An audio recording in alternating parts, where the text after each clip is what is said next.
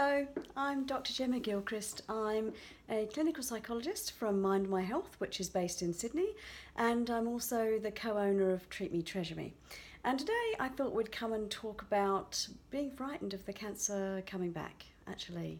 And the term that, if you read about it, you'll see in research and so on, is fear of cancer recurrence. But really feeling worried about the cancer coming back and facing that possibility is something that pretty much everybody does at some point when they've been diagnosed with cancer and treated for cancer. And the first thing I want to say is that is completely and entirely normal. And how long it lasts actually varies a lot. And some people really say to me, oh, look, I'm so fed up with this constantly being on my mind. How do I get beyond it? How do I stop feeling anxious? And, for some people, the feeling fades away reasonably quickly. But for many, many, many more, it lasts and lasts. And for some, it can last for years. And it has its peaks and troughs. And it can be a bit of a roller coaster, as most of these sort of, complex things can be. But certainly feeling worried about cancer coming back is something that's universally shared, not only for the people that went through the treatments themselves, the patients, but also for those, those around them, those that care about them, those that love them. So I wanted to talk about a little bit about what fear of cancer recurrence actually is, and then we're going to go through some tips and pointers of things that you might want to think about to help. Okay. So the first thing I think to be aware of with being frightened that the cancer will come back is, for some people, actually that fear starts right at the beginning, right at the first diagnosed. They're already thinking about, okay, I'm doing the treatment, but what's after the treatment? But I think it's fair to say that for most people, as they come towards the end of treatment is when they really start to think about it. So when the appointments slow down, not coming to the hospital quite so much, not so many appointments with the doctors, then it can feel like the apron strings are cut, and people can feel pretty unsafe, actually. And some people who've had a lot of treatment and who've been involved in cancer services pretty intensely for sort of 18 months or something, that experience can be quite different from someone who may have, for example, had a mastectomy for a precancer or DCIS, and they've decided, gosh, I've had this mastectomy, but whoa, I'm discharged already. And so, it's different, obviously, for everyone's experience. But for most people, it starts to kick in really at the end of treatment. So there's a really good chance to think, okay, how am I going to take control of this thing? Okay, rather than just simply waiting for the cancer to, the fear of the cancer to fade away and go away, actually do something about it, and share that feeling with the people that you know, because you might feel like you are insecure and unsure, but people around you might feel like, hey, you feel great. Hey, the treatment's done. How wonderful. They might expect you to feel elated and relieved and grateful and just enlightened that you've got this sort of life back. And actually, for most people, and we'll talk about this in another blog, but for most people, they don't feel that way at all. They actually feel pretty lonely and scared and isolated and worried about how to say to the people that they care about, look, I don't feel the way that maybe I should feel, or other people expect me to feel, but what I do feel is kind of scared and worried. So if you're one of those people feeling scared and worried, tell other people around you, share that, because they can't be expected to know if you don't share it. Okay. So what do you do about feeling frightened about the cancer coming back? Well, step one is don't try and do that alone, and tell the medical team, your treating team, that you feel scared of it coming back, and get the information that you need. So maybe there are some things that you can do to reduce the risk for your particular cancer. Okay, and maybe that's about some of the treatments that you might be recommended to have, and maybe it's not. Maybe it's lifestyle factors. Okay, now obviously there aren't these things that we can intervene with every cancer. We don't have that level of understanding yet about causes and effects of cancer. But sometimes there are things that you can do, and it's worth having a chat to your medical team to say, look, what are the things that I can really make a difference in? And then be flexible and think about how they might actually apply to your lifestyle. Okay. And I say that it's really important to get proper information. Don't go just randomly searching on the internet for things that you think might help. Some of those are evidence-based, many of them are not. And if you think, the day before you took a job or the day before you got married, you didn't actually think, well, hopefully you didn't think, I'm going to search on the internet and speak to everyone who's ever been married and see exactly what they think about whether I should get married or whether I should take this job or whatever particular thing it is. Because you know what? They might not be right and they might not be you. They're not you. So please really think twice about searching for all this random stuff on the internet about whether or not it's actually going to help you. The internet doesn't know your story and your particular set of circumstances, and your medical team and your support team are more likely to be able to, of course they don't have all the answers, but they're more likely to be able to target things for what you need. So get the information you need. Part of getting that information that you need is understanding the surveillance that you need. Okay, so follow-ups differ. They differ for every cancer. They differ for often about where you're treated as well. Whether you're treated in a metropolitan centre, whether you're treated rurally or remotely, what kind of specialist access you have. And so just chat with your team. How often do I come along? How often, do I see, which doctors do I see? Which doctor follows me up? Is it a medical oncologist? Is it a radiation oncologist? Is it the surgeon? Is it a combination of all three? Is it my GP? And don't forget your GP and your follow-up. Your GP has often been a really, really important part of your care, and they will continue to be. So think about and chat with your team about, who do I ask for particular things? If I've got a particular symptom, I want to know who to go to and I want to know how to get a hold of them.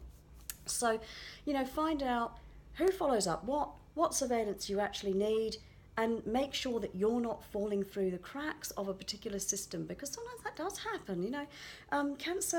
Cancer treatment and follow-up is complicated. These are big systems. They're marvelous systems for the most part, but you need to be engaged in that yourself and understand, what is it that you really, really need to do. And if you don't really, really know, then you've got to ask, okay? When I was talking about don't search on the internet and all that sort of stuff, be sensible what you're searching, be sensible about who you listen to in your personal life too.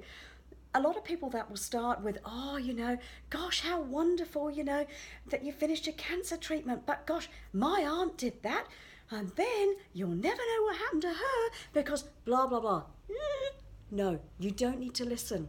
Put a stop to those kind of people, because sometimes they're just talking, and even as they're talking, they're thinking, why am I saying this? But yet this drivel is still coming out of their mouths. Stop.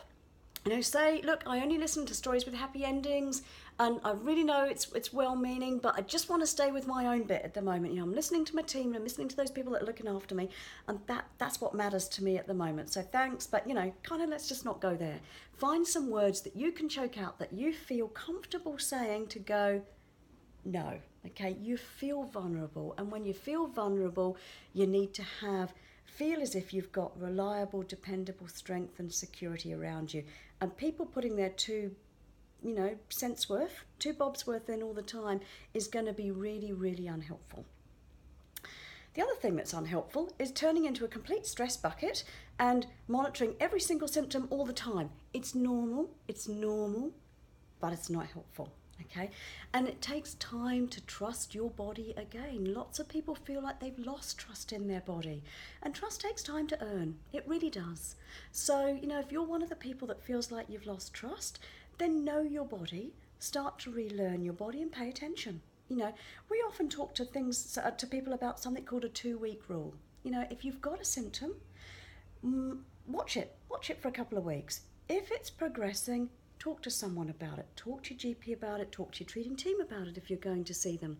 Don't just ignore it. It's like when you see on kind of all the adverts, if symptoms persist, see your doctor. Same in this. And a lot of the time what you'll find is the headache that you thought was a brain tumour, or, the tummy ache that you thought, oh my goodness, now there's cancer spread to my tummy. Think twice. It is normal to have these thoughts. It's normal for us to have these thoughts, and we work in cancer care all the time. So you've got to work out what to be alert about and what to be alarmed about and what you need to do. And that takes time. And to be perfectly honest with you, for most people, it's going to take at least a year after you were diagnosed, and for lots of people more like 2. It's not always going to be that intense, but it is going to be around for a long time. The health anxiety is normal. Try not to get really, really crabby with the doctors when they don't scan you at the drop of a hat.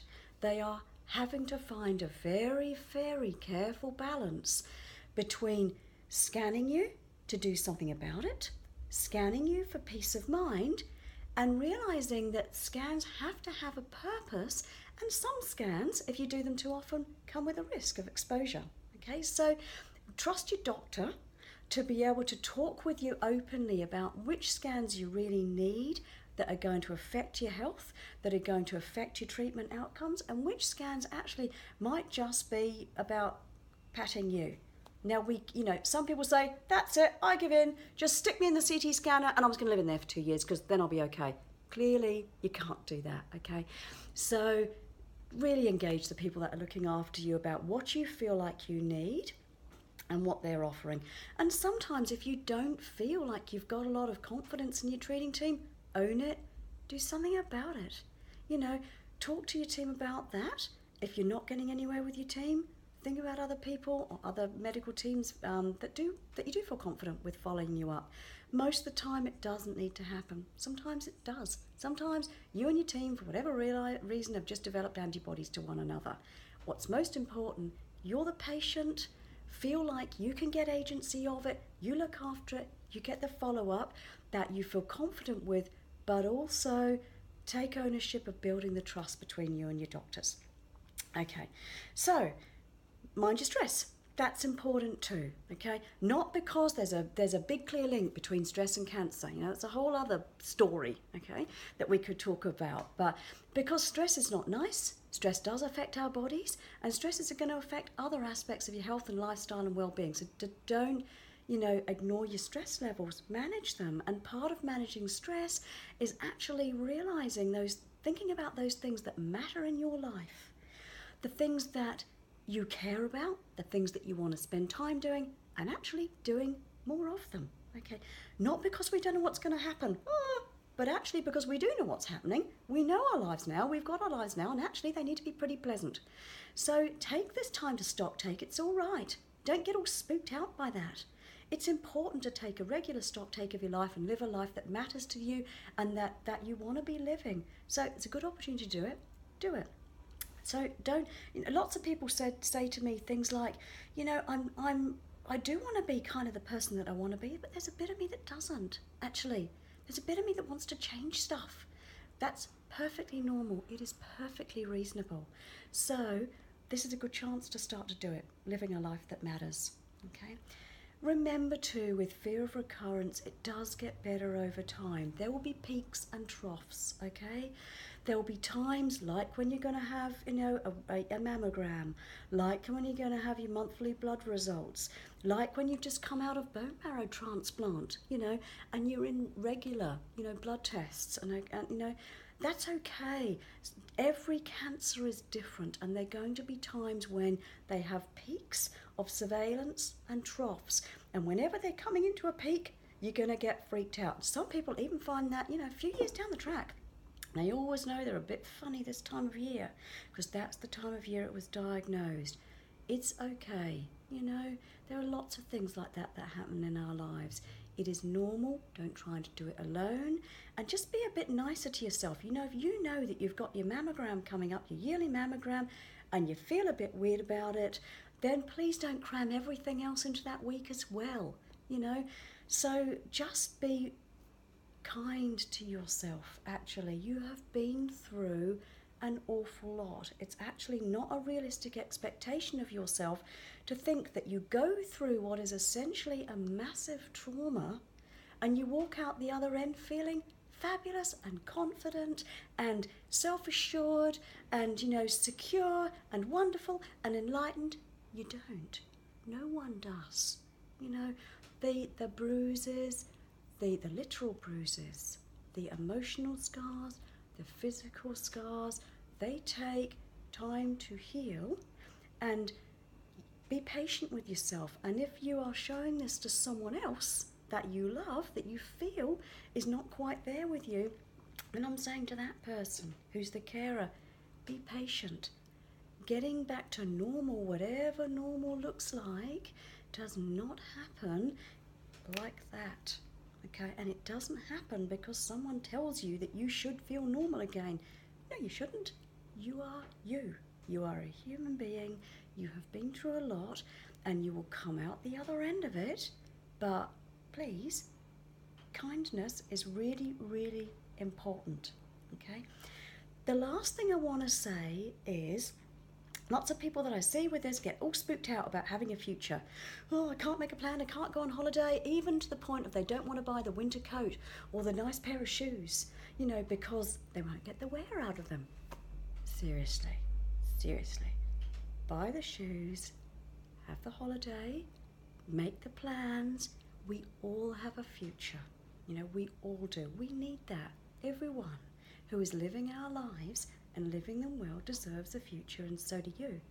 So don't get all spooky and what's the word? Superstitious is the word I'm looking for, about making plans, making holidays, buying things, doing things. Yes, you might not feel after you've been through a lot like having a 5-year plan. I don't do a 5-year plan. Most of us barely think to next week. But do think next week, think next month, think within terms of months. And now I'm not saying months because, this woman's only saying months. I'm not saying months because we don't know how much time there is, until you may have to face cancer again or if you ever face it again. I'm saying months because, frankly, how many of us ever really, really, really think a lot beyond that? So we've all got to have something to look forward to. And there's this lovely sort of greeting card. Sorry to quote greeting cards, but it's this greeting card that I love. Okay, and it says something like, happiness is something to do and someone to love and something to look forward to. And so when we're trying to kind of stitch our happiness, something to look forward to is a part of that. Okay, so there's some few ideas on living with being frightened about the cancer coming back. There's more ideas as there are on our website, and I think just realise, it's normal. Of course it's normal. Your body is trying to look after you, and so it's okay. Meet it halfway. Look after it too. Okay.